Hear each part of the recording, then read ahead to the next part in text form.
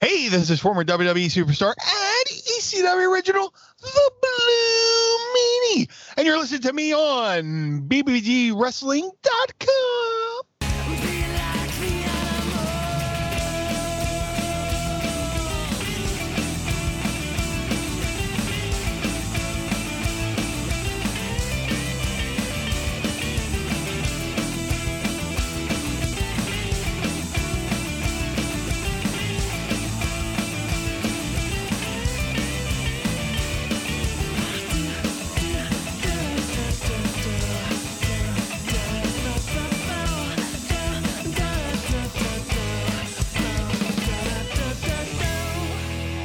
So this week with me on Turnchuckle, I have one of the most legendary fans of all time. He is Bullcut fan, aka Charles. How are you doing? I'm doing good, sir. They've been calling me the Rage-Faced Bullcut Kid. See, I wasn't sure what to I always called you overly enthusiastic fan. That works too. The jerks that I've come across on social media have made reference to my weight, and I'm like, you know what? Leave the weight alone. I'm the Rage-Faced Bullcut Kid.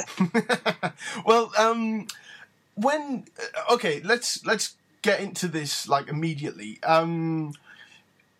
Obviously, I mean, you were a massive camera hog, you know, like any show that you were at. I was a camera hog. I wanted to get actually in the ring, so anytime you'd see me, I was probably just running into the ring because I wanted to get inside and be a part of the action.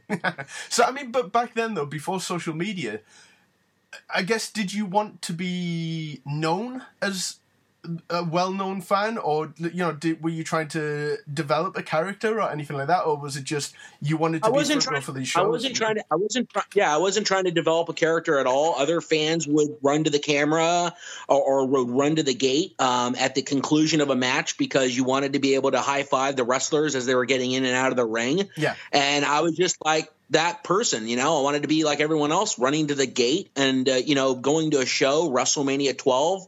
I'm there with my dad. He's like, you got to get on camera, run up there, see if you can get on camera. And so anytime we'd go to a show after that, I would make it a point to get on camera. And for me, it was fun. It wasn't about, being a camera hog. It wasn't trying to get noticed. It was kind of cool that I'd go back to school and some of my friends would be like, saw you on TV. But other than that, it wasn't to necessarily be a camera hog. It was just about having fun. Well, I guess it was a different way of maybe thinking about it back then as well, because everyone, because of social media, YouTube, etc., can have their 15 minutes of fame now anyway. So I love that it wasn't with the intent to necessarily be famous. It was kind of a novelty to be seen on camera and have your friends, like, say, see you at school and stuff like that, you know. Right. That's exactly what it was. It wasn't to be a celebrity. It wasn't to be a novelty. I mean, to let you know, when this all came up this year, I didn't even know people were looking for me. I didn't know that there was a YouTube channel. I didn't know there were Reddit posts that were out there. I didn't know people were on social media talking about me and having my picture up there looking for me. I had seen some memes on Facebook with my face of that enthusiastic fan, and I thought it was fun. And my brother would see it. My friends would see it. To this day, they'd text it to me. They'd be like, wow, they're using your face for these memes. And so we just thought it was fun. And people were like, oh, man, they really love you on the internet. They keep using your face from your childhood. And so I just it's really touched my heart that this has come up with social media and with people looking for me and of course the loyalty of the fan base and the community of wrestling fans and the enthusiasm and just to be able to enjoy wrestling fandom to this day and to now be able to enjoy it as part of a larger community. I've been slow to Instagram. I've been slow to Twitter. And so when this came up with Classic 90s Wrestling on Instagram, it was just something that I reached out and it was surprised that they devoted a post to me. And I said, that's me. And Classic 90s Wrestling couldn't believe it. They were like, no way. and we connected. And ever since then, I had people from Instagram and also from Twitter messaging me, following me, wanting to connect with me. You're a legend. You were part of my childhood. And it really surprised me how much I touched people's hearts. And it's amazing. I touched them going to those shows in the 90s. I'm still a fan. I still go to shows. It hasn't been, of course, at the same pace as in my youth, in my teenage years. I touched them in my childhood, and now the wrestling community is touching me because they're allowing me to really accelerate my excitement for being a fan, and an opportunity to be on social media and to connect with other wrestling fans and to be able to do podcasts such as yours. This has been a blessing. It's been an opportunity to not only say thank you to wrestling fans for caring that much. I mean, people have been on there just saying, hey, glad you're well, glad you're still doing okay. But it's an opportunity for me to thank my family and to thank my father. My father gave me this opportunity. We were wrestling fans growing up. My brother is the one that let me just because of him watching wrestling, I started watching it, and I've been enjoying it with my father. And so it's an opportunity to thank him for those opportunities of going to shows. And now today I go to shows. I went to WrestleMania last year in New Orleans. I'm about ready to book my trip to New York for WrestleMania this year. I know it's people are like, why'd you wait so much to the very end? And, I just waited to the end, but I'm just looking forward to WrestleMania. I'm looking forward to being a part of the excitement and connecting with other wrestling fans. And that's what it's about. It's not about, for me, and I'm telling you this from the bottom of my heart, the fact that you're in the United Kingdom, Turnchuckle, and you had an interest in me to bring me onto your show, and we are thousands of miles apart. This is an experience and a memory that I'm going to have for the rest of my life. It's allowing me to continue on the fandom. It's allowing me to continue on with those memories. It's allowing me to continue on with the enjoyment of being a fan of professional wrestling. And I'm telling you this from the bottom of my heart. I have no interest in celebrity. It's not about being a camera hog. For me, this is about the love of professional wrestling, and it's also an opportunity to thank my father and now my brother, who's been joining me at shows for just the enjoyment of what this is and what I believe it to be, which is escapism. It really is escapism. It's fantasy. If you like wrestling, you tend to like, and as I do, comic books and science fiction and horror movies and everything else. This is about getting out of our mundane day-to-day 9 to 5, and it's about being able to live our dream. When I was a kid, my brother would put a star on my belly and give me a wrestling name, King Tecumseh, and we'd have wrestling matches in the house, and we'd have wrestling matches in the backyard, and he'd give me figure 4 leg locks in the closet. And so, it's escapism. And for, anyone, and I'm sure there's a lot of people out there who doesn't identify with wanting to be a wrestler or a manager or a ring announcer. We all have our dream jobs to this day in the professional wrestling world. This is an opportunity for us to be able to continue that dream. Well, that's great. I love that the enthusiasm is still there as well. It really comes across, and it's really genuine, I would say. And I want to get into all of the old stuff and get into your history and everything as a fan. But 2 questions first. So I know that you say that you weren't aware that there were people trying to find you and all that kind of thing. But I guess you were aware of kind of those fans who had developed a reputation like... sorry. Phone. We'll leave that in. Like fans like Vladimir and Hat Guy and Faith No More Guy and stuff like that. So you weren't aware at all that you there was some kind of curiosity about who you were? Oh. I am telling you right now, I was not. I knew Vladimir. I've met Vladimir. I've met so many other wrestling fans that have gone to a lot of shows who we all know, and they're all nice. They're all passionate. It caught me by surprise when January of this year, Complete Classic 90s Wrestling had that Instagram post, and which led me to look at the YouTube and the Reddit articles that had been written, and I was surprised. I didn't know about the YouTube, and so it's just been it was a surprise, but it was a welcoming surprise. It warmed my heart. I mean, it warmed my heart. Like, this whole thing has been really cool. So Turnchuckle, before we go more into the interview, I want to thank you for even inviting me on. I mean, the fact that you were interested to bring me on your show, and the fact that you and I made a connection, and that there's others out there who are excited about connecting with me, to hear my stories, and to share the fandom in its current day is a blessing, and it's awesome, and I absolutely love it. That's awesome. Well, it's kind of a weird thing. I don't know if you've thought about this, but because people haven't seen you for so long, you were almost frozen in time, I guess. So, like, were people disappointed that you still didn't have the bowl cut hair? And there's some people that were a little disappointed. They were hoping I still had the bowl cut, but you have to be you, right? In life, you can't be somebody you're not. You got to be you, and so I'm not gonna lie. I have contemplated growing out the bowl cut again and going to shows, and I'm like, wow, this for all for the sake of fun, and I have contemplating that. And so, but it's absolutely fun. So I do it, just so you know, Turnchuckle, I blame it on Brutus the Barber Beefcake, because there was a photo last year in New Orleans of me in Brutus's chair with the Clippers. And so on a Reddit post, somebody had said that my last sighting was last year at WrestleCon in New Orleans. And so because they knew that I took this picture of Brutus the Barber Beefcake, I tell folks I'm going to grow the bowl cut again, but it's gone because Brutus didn't like it anymore. Well, I was going to say, how long did you keep it for? Was your last sort of appearance, I guess, on screen around WrestleMania 12, or?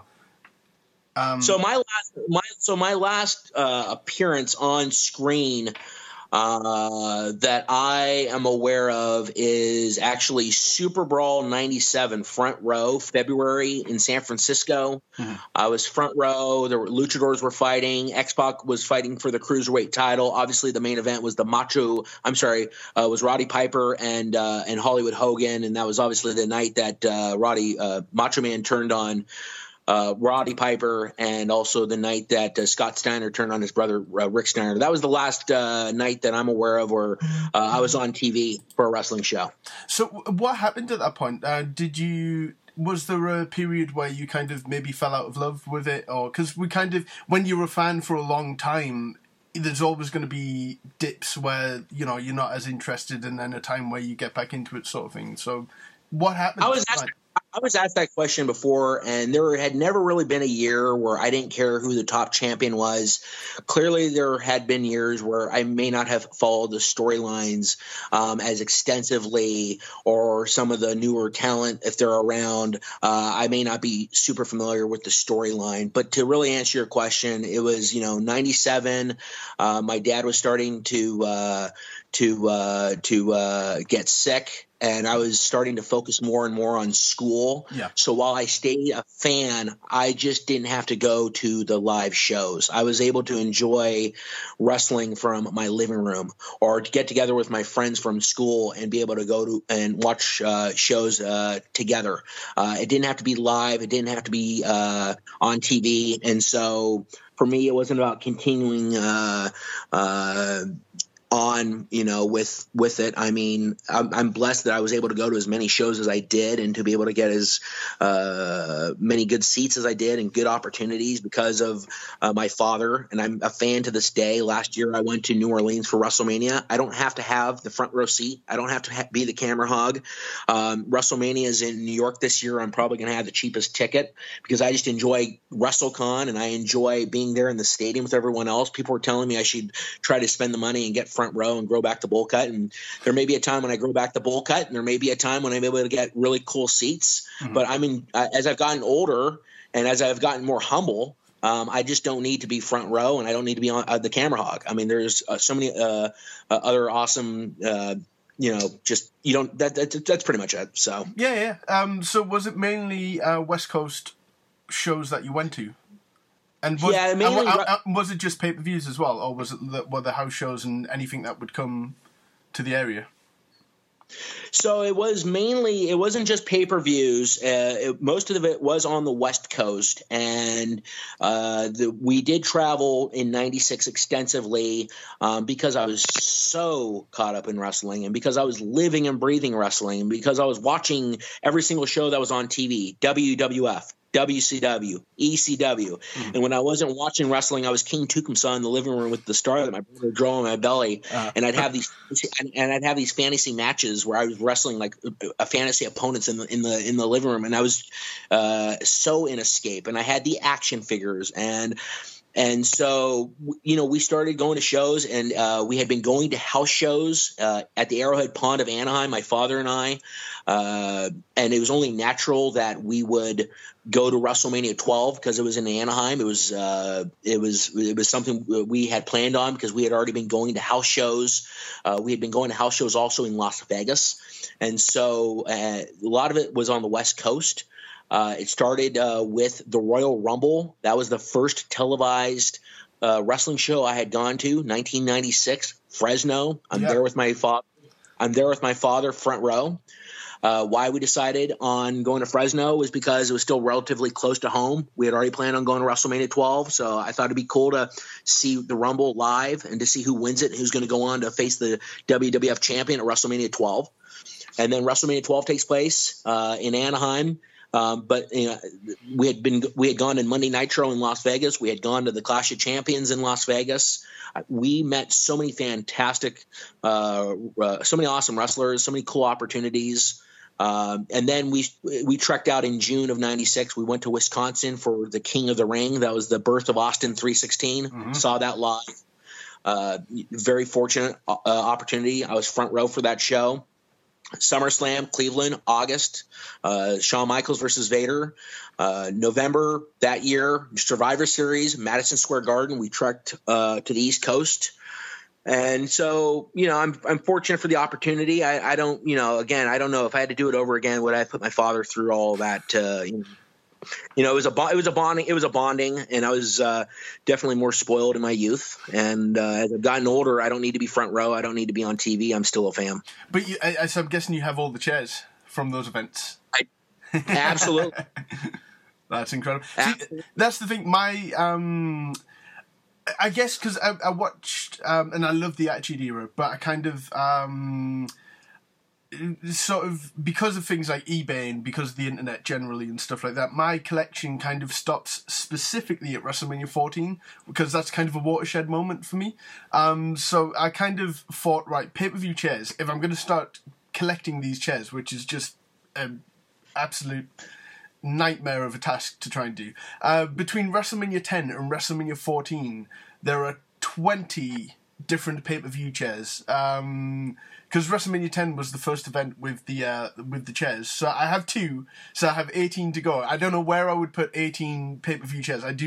British houses aren't that big, so I don't really have enough room for 18 pay-per-view chairs. But if I had a period, it would be probably 92 to about WrestleMania 14, because when I got into WWF specifically Christmas '92 because WWF had sold out Wembley Stadium, and then because of that, lots of different advertising and sponsorships and all that kind of thing jumped on the WWF. So there was the WrestleMania album, there was tons of merchandise, and it was just as big over here in '92 as it ever was during the Attitude Era or anything like that. Wrestlers would show up on TV all the time and stuff like that. So it was kind of hard not to get sucked in. So that's why, I'm maybe in the minority, but I love 1993, and WrestleMania 9 is one of my favourite events. But if I tell people that, they kind of look at me with a sideways sort of glance sort of thing. But did you get out to WrestleMania 9 or? No, I didn't go to WrestleMania 9. I watched that one at home. I didn't go to WrestleMania 10 in New York. I watched that at home. I didn't go to WrestleMania 11 in Connecticut, the night for LT and Bam Bam Bigelow. I watched that at home. My dad during those years and I had been going to house shows in Anaheim and in Las Vegas. We had been going to not just the WWE, but smaller promotions as well. Yeah. Most people haven't heard of the National Wrestling Council, NWC. They used to fight at the Silver Nugget in Las Vegas, but they had Rob Van Dam. They had Sabu. They had Cactus Jack. Ultimate Warrior showed up, made his return in WrestleMania 12 against Triple H, Hunter Hearst Helmsley. A year prior, he had actually made his return to professional wrestling after his hiatus at the house show in Las Vegas for the National Wrestling Council, where he fought the Honky Tonk Man. And I'm one of 1,100. I'm one of 1,100 people to have seen that fight in that wrestling match in 1995. And so we'd been going to WCW. They had shows at the Thomas and Mack. So those earlier WrestleManias hadn't gone to them. But like you, I love WrestleMania 9. I ate up the toga party. When I first saw Macho Man Randy Savage getting carried out and being fed grapes, I thought that whole toga-themed WrestleMania was awesome. And, when you watch that in your youth, for me anyways, I ate it up. And then, it's like we get older. And like people talk smack about it, all these DQ finishes and how they would have booked it differently. And I think that's natural for fans to do. I definitely do the same thing. It's like today we're talking about how awful WrestleMania 9 is, but we certainly didn't think that when it was on live and we were watching it when we were kids. And I'm thinking because as the product has evolved, it is so much bigger, and there's so much variety. There's so much more variety of talent now. That's true. That one needs to do more than ever before to really stand out with the deep roster and the limited TV time and the different styles of professional wrestling that are being brought. It's not as simple anymore. The other styles of wrestling had been there, but now it's becoming more mainstream because of social media, because of TV, because of the rabid fan base that professional wrestling has. Mm-hmm. And so WrestleMania 9, simple storylines, DQ finishes. I'm not a big fan of it, but I'm not going to say that I didn't like WrestleMania 9. There were some other WrestleManias that left me, I think, a little bit more disappointed than WrestleMania 9. People talk smack about Hulk Hogan, but I was disappointed with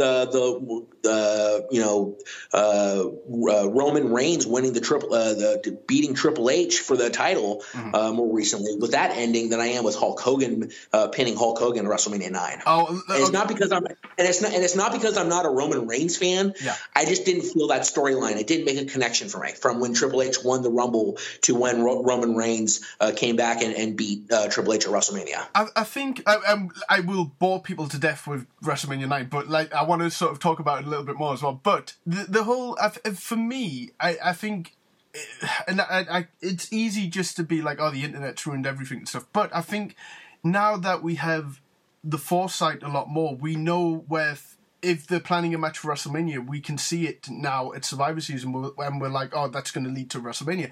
WrestleMania 14, The Undertaker and Kane, one of the best built storylines of all time. It didn't even occur to me that they were going to fight at WrestleMania. I just thought, this is just this storyline that's, happening sort of thing. And it seems like main events are so quickly manufactured now, where they've got to put this person in place to win the Rumble, and then this person in place to have the title, and then they can kind of rush it almost, to a point from there, if you get what I mean. But with Royal Rumble 93, I love Royal Rumble 93, but it kind of changed booking in general, because with the winner getting the title shot, it kind of didn't allow for year-long feuds to be the main event of WrestleMania at that point, because it was whoever won the title. So they really had to change the booking philosophy. But WrestleMania 9, in the context of the entire year until WrestleMania 10, it works perfectly, because Bret lost the title, and then it was a year-long fight to win the title back. And Bret winning the title at WrestleMania 10 is my favourite title change of all time. And I love that Luger gets screwed out of his match with Yoko, and I love the bullshit chants because the crowd aren't happy, because people wanted to see Luger against Bret. I mean, people say Luger wasn't over, but people wanted Luger against Bret. But I think it was just more satisfying that Bret got his comeuppance against Yokozuna. And with WrestleMania 9, Hogan, people say that Hogan wasn't over by WrestleMania 9, but the Las Vegas crowd, it was a lot of tourists as well, who may not even know a lot about wrestling, but they know Hulk Hogan, and they know that he's the big hero and everything. Because if you notice, when Giant Gonzalez was ragging The Undertaker and all that kind of thing, everyone chanted for Hogan to come out, because that's what they knew. So when he won the title, I love that it was a DQ finish for the tag title match, because it takes you along the ride to get to the happy ending sort of thing. And, you know, in Hogan's reign, okay, that wasn't really much to speak about. But then, you know, when Yoko destroyed him at King of the Ring, I think it just made Yokozuna far more credible, because he did lose by a fluke at WrestleMania, as he should. He shouldn't get beat really cleanly. And then when he won it again, he just, you know, for me, became one of the most dominating champions that I know, because he was the first heel champion that I was aware of as a fan, as Bret Hart was the first face champion. So he was my first favorite wrestler. And they did such a good job of building Yoko as just this monster threat that I was legit worried for Bret Hart at WrestleMania 9. And it was, I still love it now. Like, just that year of Royal Rumble 93 all the way through to WrestleMania 10 is probably my favorite year in terms of building everything up. The Lex Luger's rise, and I've always said as well, there's something like beautiful but bittersweet that Luger never ever wins the title. Like, I love that there's a runner-up. Like sort of, there has to be someone who can't win it. But now, my thing is, now everyone has the title, and it kind of, where do you go from there? When, you know, Bray Wyatt's won the title, The Miz has won the title, and, you know, now they're opening, you know, pre-show matches, because where can you go with them once, you know? The slow build is what I miss, but I guess, like, say, you can't really do it now, because there's so much TV time and so many wrestlers that they have to showcase and everything. But you know what it's like. You know, we'd watch Superstars week by week, and 1 week there'd be a Bret Hart interview, the next week there'd be an Owen Hart interview, 1 week one would go on guest commentary. That would build up this entire match, and they didn't even have to make contact. And you know, I just, again, the slow build of it, and the fact that everything was emphasized as being important, whether it was an interview or whether it was someone walking to the ring to maybe trip a leg or something like that, it was seen as a really important thing. And now it's, you know, it's the Jim Cornette thing of, you know, you could chop someone's arm off now and people would be waiting for the leg to get chopped off as well, because, you know, like, they've seen everything now. But yeah, sorry, I'm just on my soapbox here, but that's why I love keep going on soapboxes. I love soapboxes. You know, you bring up a really good point. Because I was talking to somebody about how I felt like there were no storylines in the WWE anymore, and they corrected me and said, no, there are storylines. And so I corrected myself. You're absolutely right. So I think what I was feeling and am feeling at times is exactly what you just said. It's the pace of the storyline, the character development. Like, if you are following the Avengers storyline with what's hitting the movie theaters, they've built the Thanos up to be this monster villain with one movie, and they end it with Thanos prevailing over the Avengers. And now they're going to have a movie about Captain Marvel to introduce her to the universe, and then we're all going to wait for Captain Marvel to then get revenge on Thanos. And I miss that with wrestling. And, you know, I'm sure there's a number of reasons as to why that is. I mean, the fact that they have monthly pay-per-views, they are forced now to put on quality matches every single month. And then you had the Monday Night War. I mean, think about what we've encountered since 1993 and 1994, and the storyline that I absolutely loved with Bret and Owen.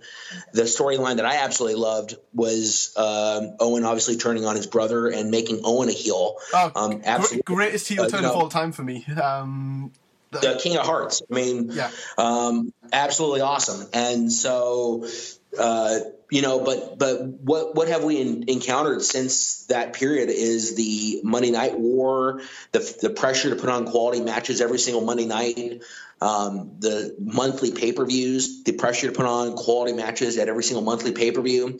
So because there is pressure to put on so many quality matches, which came about, in my opinion, because of monthly pay-per-views and the Monday Night War, you can only drag out a story so much and put on quality matches at the same time. You know, you can only have so many matches where it's not the end all be all, but this is still a quality match, but we need to utilize this also as an opportunity to build to a bigger storyline. So I'm absolutely with you. I'm hoping they can find that balance again. You know, as a wrestling fan, as a fantasy booker that I am, where I book what I'd have WrestleMania be, I book what I'd have the Royal Rumble be, and I book, you know, who would I have win the Royal Rumble.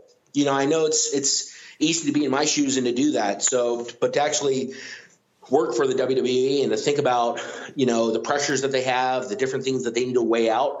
I went to New Orleans last year for WrestleMania, and I was bummed that Braun Strowman's tag team partner was a 10-year-old kid. Yeah. I was bummed. I was walking to the stadium in New Orleans with my brother and my friend, and we were going over the names of who we were speculating Braun's tag team partner could be. Do you know who I think it was going to be?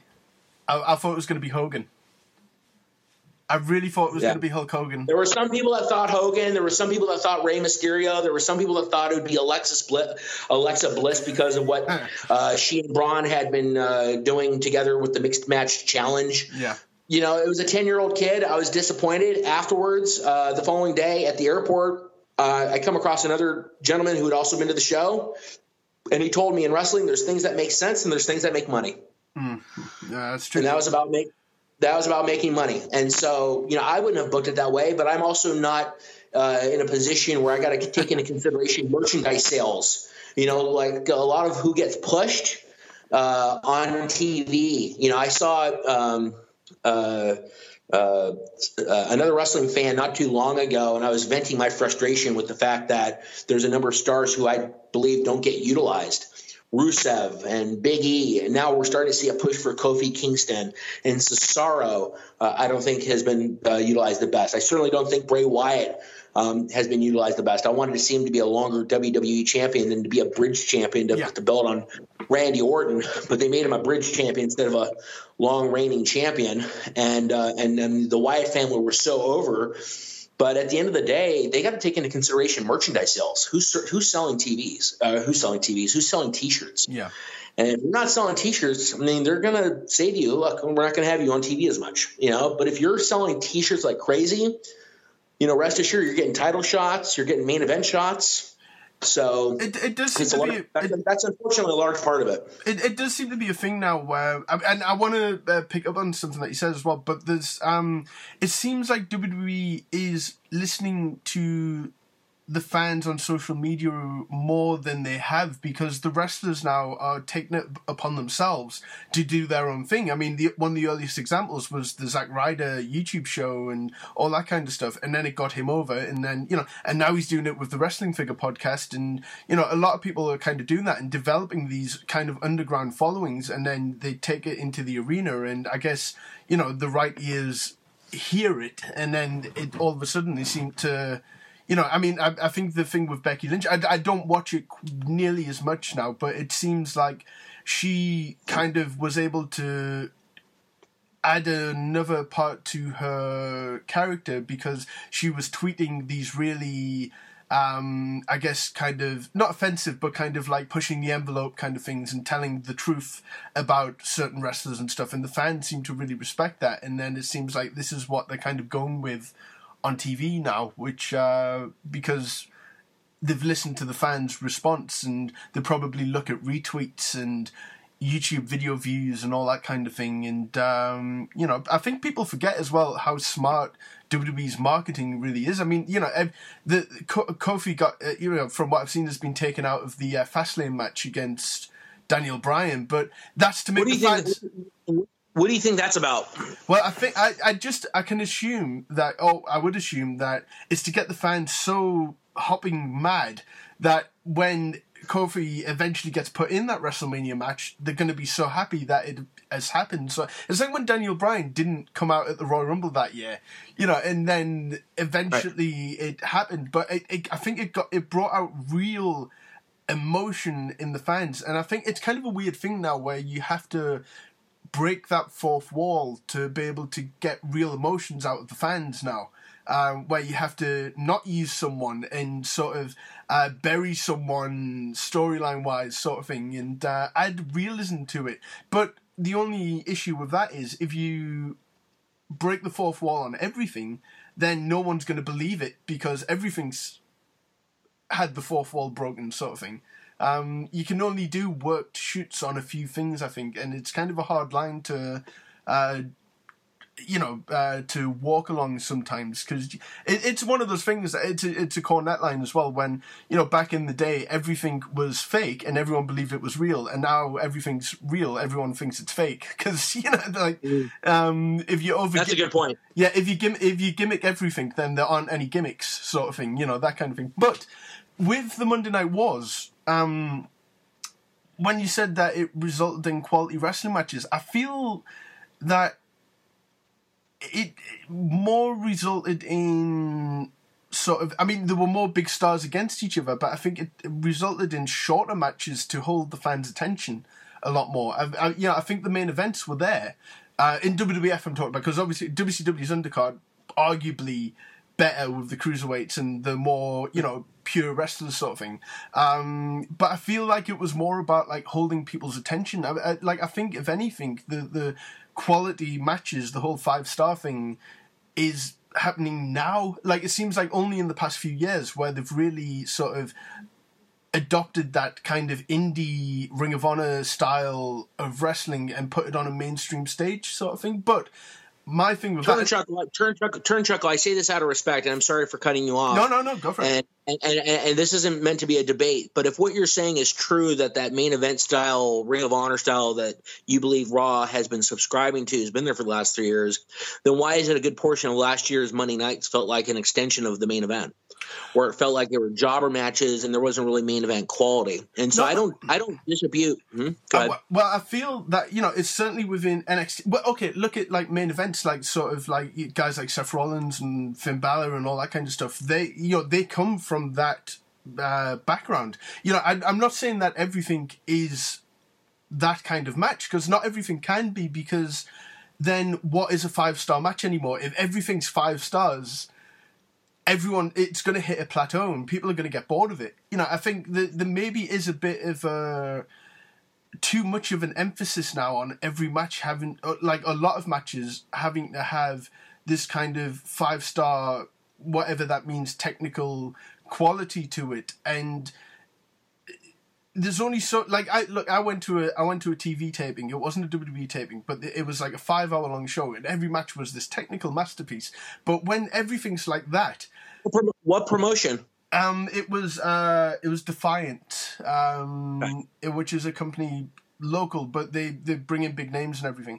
It just seems like there has to be the squash matches now, and there has to be character development. And Raw, to a point, has a balance, I think. But I think, I think they have adopted that sort of Ring of Honor style in the main events, and even lower down as well, because just look at the kind of moves that they do and the type of wrestling that they do. They may be shorter matches, but but they also are able to build up characters like Braun Strowman. I think Braun Strowman, until he turned face and teamed up with the Child, was one of the best built up wrestlers of the past 5 or 6 years, because it was a slow build and they knew what they were doing, sort of thing. But I feel like I'm disappointed. I'm disappointed they haven't closed that loop, though, on the Wyatt family story, because he showed up as a member of the Wyatt family, and I'd be curious to know if they're ever going to revisit that again. I think they will. But am I just digging a hole now? I feel like I don't watch enough new wrestling to know what I'm talking about with regards to indie style or Ring of Honor style. And to let you know, there's a local show that I see from to where I live here in California. It's PCW, Pacific Coast Wrestling, and they're going to be having a Wrestle Summit on Friday night, March the 29th, and they're going to be inviting promotions. They have invited promotions from across the world, and one of those promotions is Defiant. So I'll show you.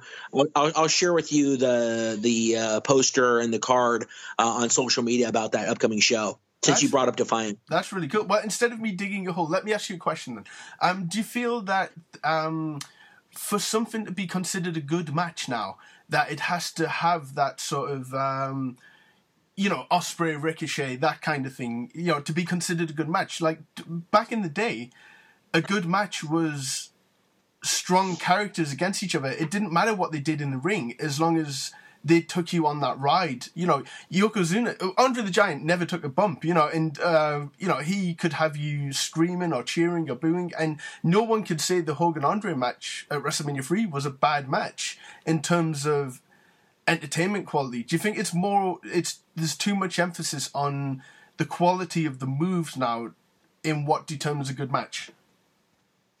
I think there's balance. Okay. I think it all comes down to what one's preference is. There is a wrestling fan that cares more about the types of moves that are being performed, and then there's another type of fan who doesn't care so much about the variety of moves that are being performed. They care more about the personality, the storyline, the character development, and I identify as being a fan of the latter. One of the first house shows I ever went to, very first house shows, I'm going to say late 80s, Anaheim, California, at the Anaheim Convention Center. It was my brother, my dad, and I. The main event was Rowdy Roddy Piper versus Ravishing Rick Rude. And they started off for 10 minutes or more just trashing each other in the ring. Didn't lay a finger on each other. Ravishing Rick Rude kept doing poses and getting heat from the audience, and Rowdy Roddy Piper kept shaking his head and like he was just getting pissed off. You know how Rowdy Piper, just the more he talked and the longer it'd go, he'd get more ramped up with his head. And the fans were into every minute of that, and they didn't lay a finger on themselves. Yeah. And I identify as a fan of the latter. Wrestling has no doubt about it, has evolved a large part because of the roster and how diverse wrestling is, and how deep the roster's become, and how diverse the roster is, and how mainstream a lot of these different styles of wrestling have become. CM Punk and the Go to Sleep. I mean, where he hoisted somebody off their back and then his foot would hit the person inside of their cranium. And if they were to do that to anyone else, they'd have a concussion. But in the world of wrestling, he does that, and the guy gets back up momentarily. So I have definitely seen, and this is just my opinion, and I love CM Punk and wrestlers like him that do moves like him, in addition to having their own style. Some of those more outlandish, unrealistic wrestling moves, to me is, wrestling, we're fans. We know it's for entertainment. But I feel like some of it can be overdone. So to answer your question about the different styles, I think it comes down to the preference of the fan. I identify as the latter. I care a lot about story development. I care a lot about character development. I definitely want to see a good match. Yeah. But you see some of these folks, and the occasional moons, the occasional flipping power bomb. When you see that on occasion and it comes out of nowhere, absolutely, it makes your jaw drop to your floor. But if you're seeing that continuously, I think it's going to lose. I think it's going to lose how special it is when we do see it. Well, I think it's getting harder now to necessarily, and I think this about WrestleMania as well. Like generally now, that it's hard to book it to a point where you can have crescendos, because you're starting off with a world title match sometimes now, and the show's legit 6 hours long, and just I think they're making it harder on themselves to keep the fans interested throughout the length of a show now, because I didn't mind on pay-per-views back then when there were undercard matches that had no storylines or anything like that, because they were your entree before the main course sort of thing. And I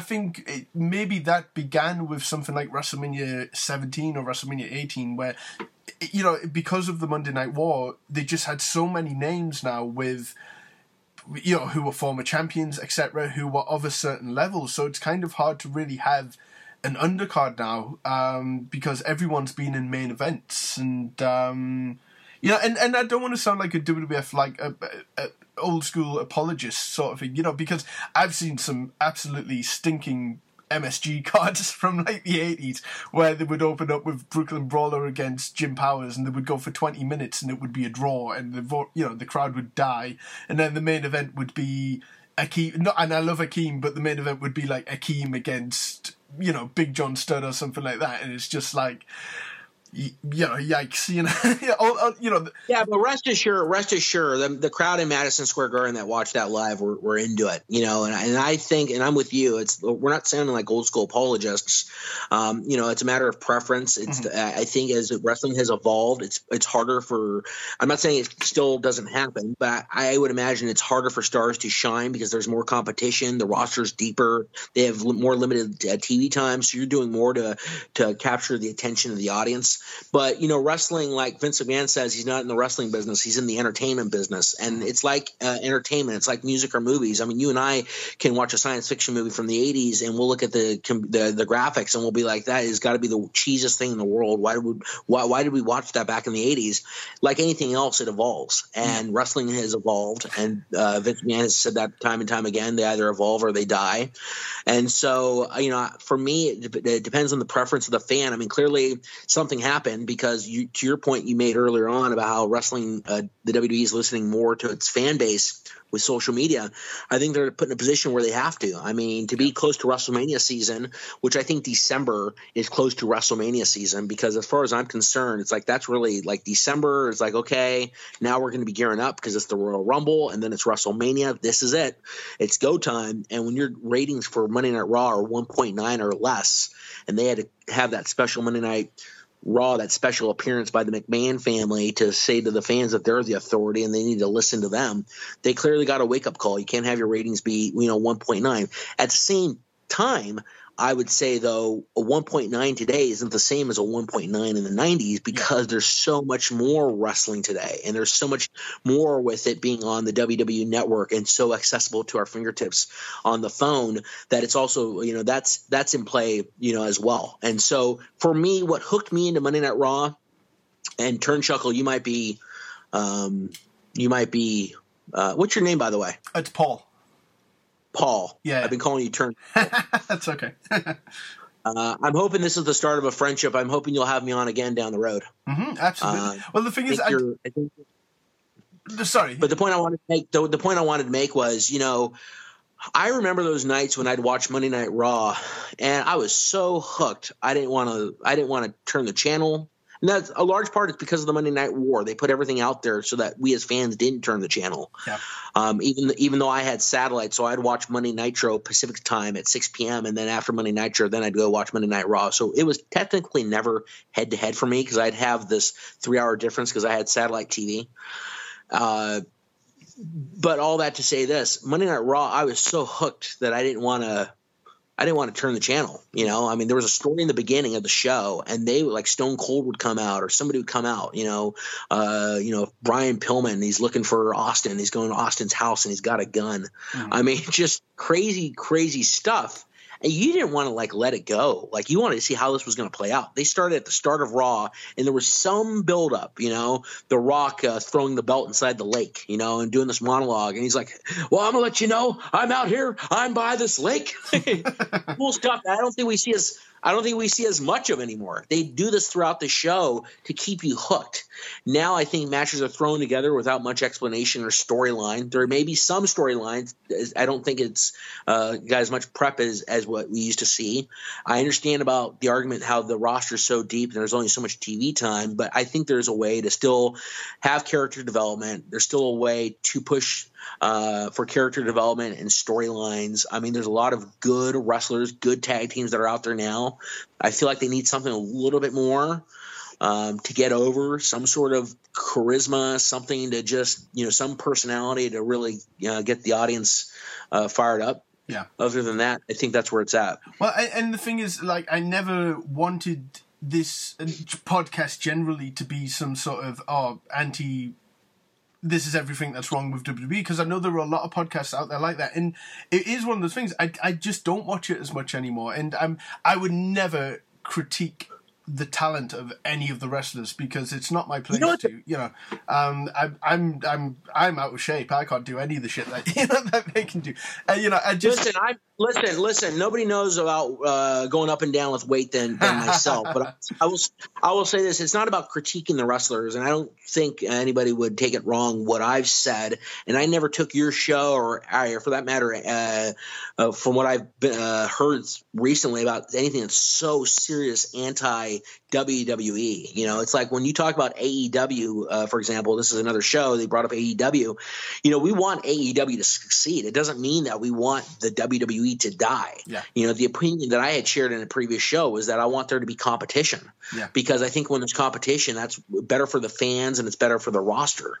But it's no different when we critique or when we make comments or share opinions. It's no different than somebody that's a passionate New England Patriots fan. Yeah. You can have the most passionate patriot New England Patriot fan, and there are going to be people that are going to talk smack about the call, about the coach. They should have played this guy. Why didn't he? He shouldn't have been on the bench in the fourth. And in my opinion, that's not talking smack about the Patriots or the NFL. It's about a passionate fan that these are natural feelings one would feel when you do have that level of passion and enthusiasm. Absolutely. Well, what happened with me around 2004, I was kind of drifting out of it a little bit at that point. Christian is my favorite wrestler, so even when I wasn't watching it much at all, I always followed everything Christian did in TNA and all through his last run and everything. And but in 2004, there were little things that kind of made me not as passionate anymore. Like when they had Raw magazine and WWF magazine or WWE magazine, but it changed to SmackDown magazine, and then it was just about the wrestlers on SmackDown. And the 2004 SmackDown roster had people like Kenta Suzuki and Mordecai, and I was just like, I wasn't really at all. I didn't want to read articles on Mordecai, and and stuff. And then they did stuff like the Diva Search on Raw, and I was just like, okay. But at that time, that's when they started acknowledging their past a lot more, because they brought out the classic superstar action figures. They started doing the old documentaries on DVD and stuff. And then it was around that time when I really did almost regress as a wrestling fan into the past sort of thing, and that's when eBay became a thing that ruined my life. And and since then, with the network, with how much they embrace the Legends brand now, they know that they have a segment of fans who are maybe only into the older stuff now, but if I'm anything to go by, they make money off us old, schmucks who, want Razor Ramon toothpick holders and stuff like that. They still bring that stuff out, and it's really. Is it not amazing that they had Razor Ramon and you had a family friendly WWE, and you had a character named Razor Ramon, and why was he Razor Ramon? Because he was based off that character in Scarface, and you use razors for what. So. Oh yeah, I mean, the little pieces of edginess that they would introduce during that time with, if you look at the Diesel character and Goldust and all that kind of stuff, before the Attitude Era really kicked in. And don't get me wrong, again, I loved the Attitude Era, but it kind of seemed like, what's the word, sort of, controversy for the sake of it sort of thing, to the point where nothing was really controversial anymore. Like Terry Runnels would have a miscarriage off the stage and no one really cared because, the next segment would be Big Boss Man being hung by his neck in the Hell in the Cell and stuff like that. Whereas sort of in 97 and 96, when the Monday Night War was going on, things were controversial, but within the context of wrestling sort of thing. Like acknowledging the competition was like a huge thing. And, Raw magazine back in the day was like compulsive reading, because they would talk about the competition and they would break kayfabe a little bit and all that kind of stuff. And as a fan becoming a teenager at that point, it became mature as I became more mature, I would like to think, and it kind of really suited my age at that point. Because I can imagine a lot of those who were big Hulkamania fans and stuff like that probably got out of it when Repo Man and, Adam Bomb and all that kind of stuff came in, when it maybe got a bit too ridiculous for them.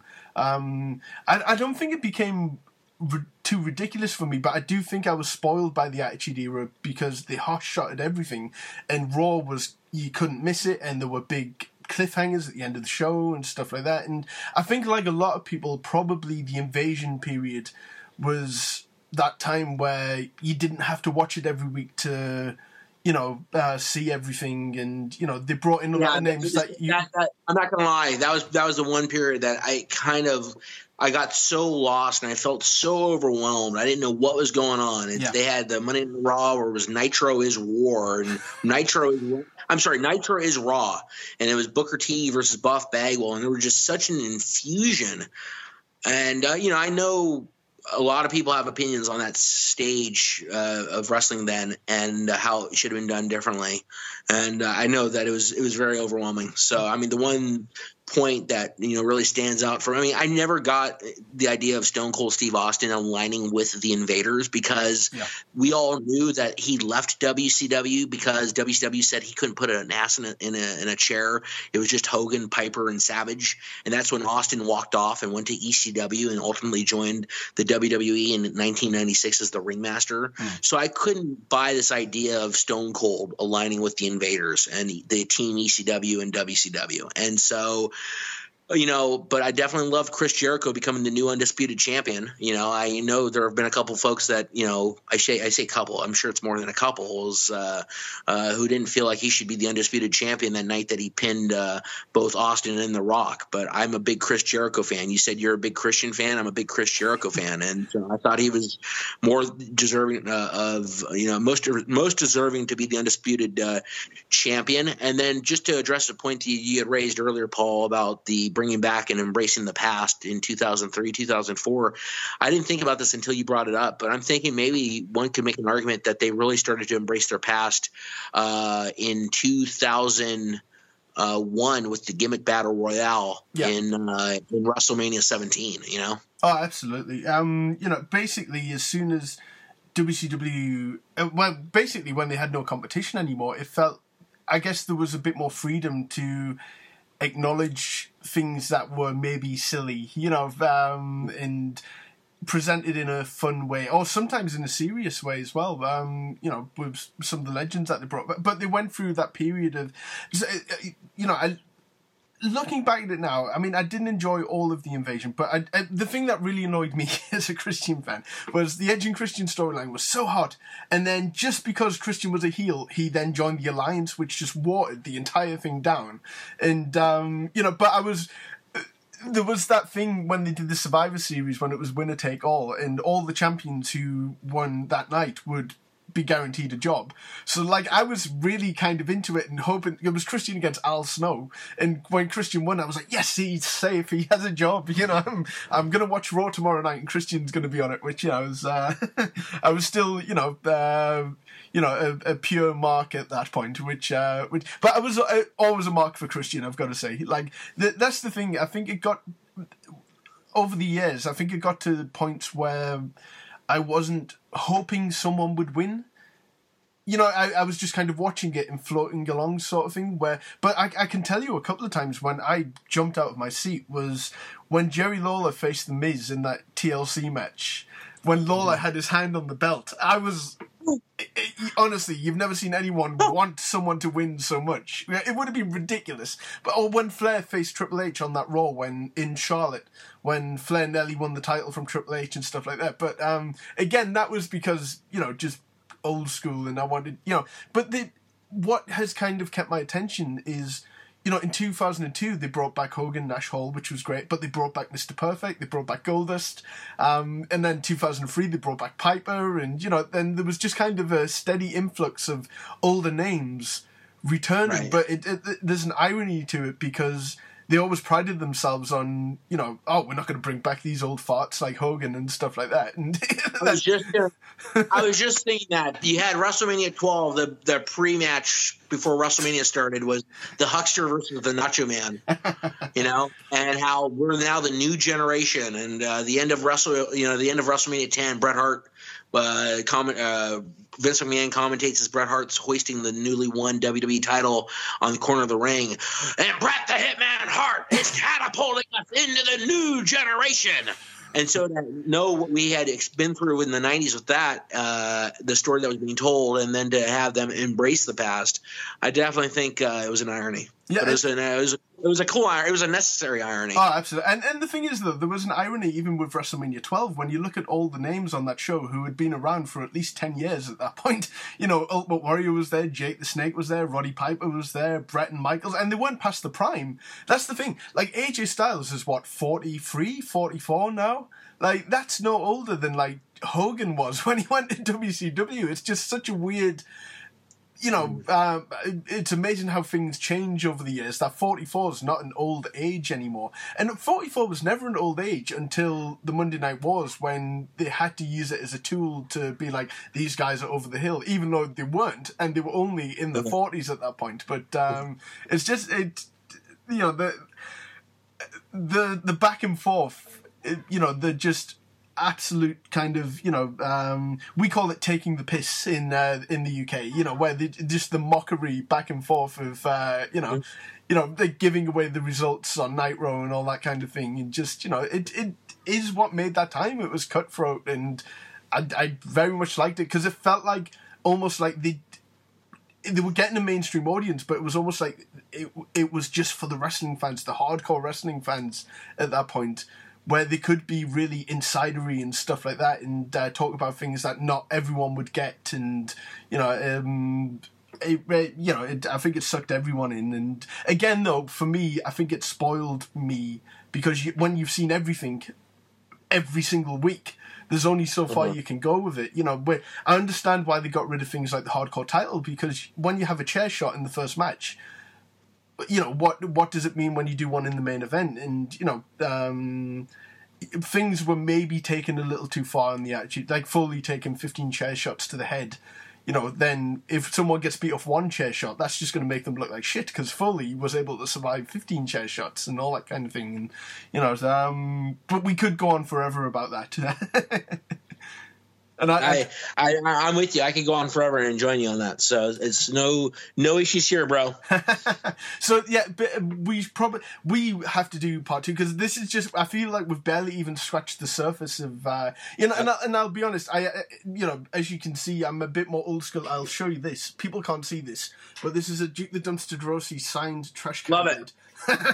I love Duke the Dumpster Droese. I was a big Duke the Dumpster Droese fan, and I saw a picture of Duke the Dumpster Droese on the Pablo's Poppin' Podcast website, the link that you had sent me.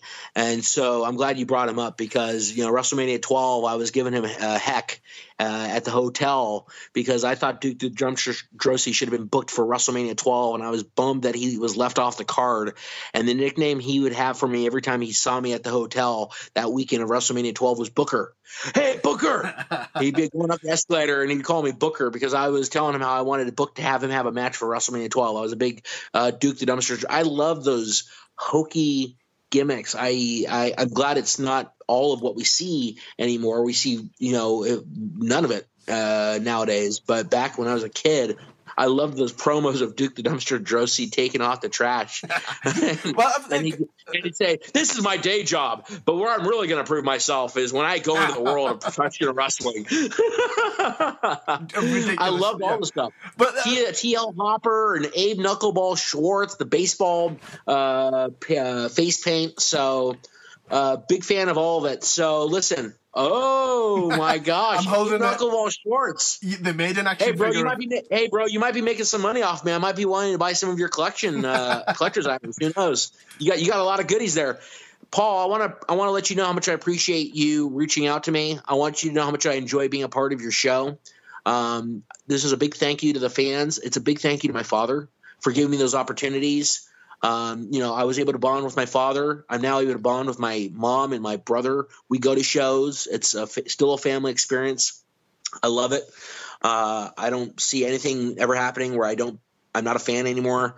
I love following professional wrestling. I may not be as zealous at times or following it as intently at times, but to have social media and the connection with the wrestling family and fan base to share in the fandom is really just an added now a big added plus of being a fan, because we didn't have this back in the 90s. Now you're able to share. Now you're able to, somebody saying one of your friends from Instagram is going to go live, and you can join their program and to talk about what y'all think of SmackDown. We didn't have that in the 90s, and so it's really cool how we're being pulled together and we're connecting and we're talking about this. And so you may not see me at WrestleMania in New York. I don't have the best ticket. I won't have the best ticket, but I will be somewhere there in the stadium. And I'm going to enjoy myself, and I'm going to go to WrestleCon, and I am going to take pictures, and I'm going to put it on my Instagram. And who knows, one day, if there's such a calling and such a demand, I may be like the WWE when they are now saying they're listening to their fans. I'm going to have to listen to the people that have been following me on Instagram. They're telling me to regrow the bowl. And I'll do so. But I want you to know, Paul, from thousands of miles away here in the States to you in the United Kingdom, I want you to know much love for you. This means the world, and I'm hoping we stay in touch, and I'm hoping this is the start of a friendship.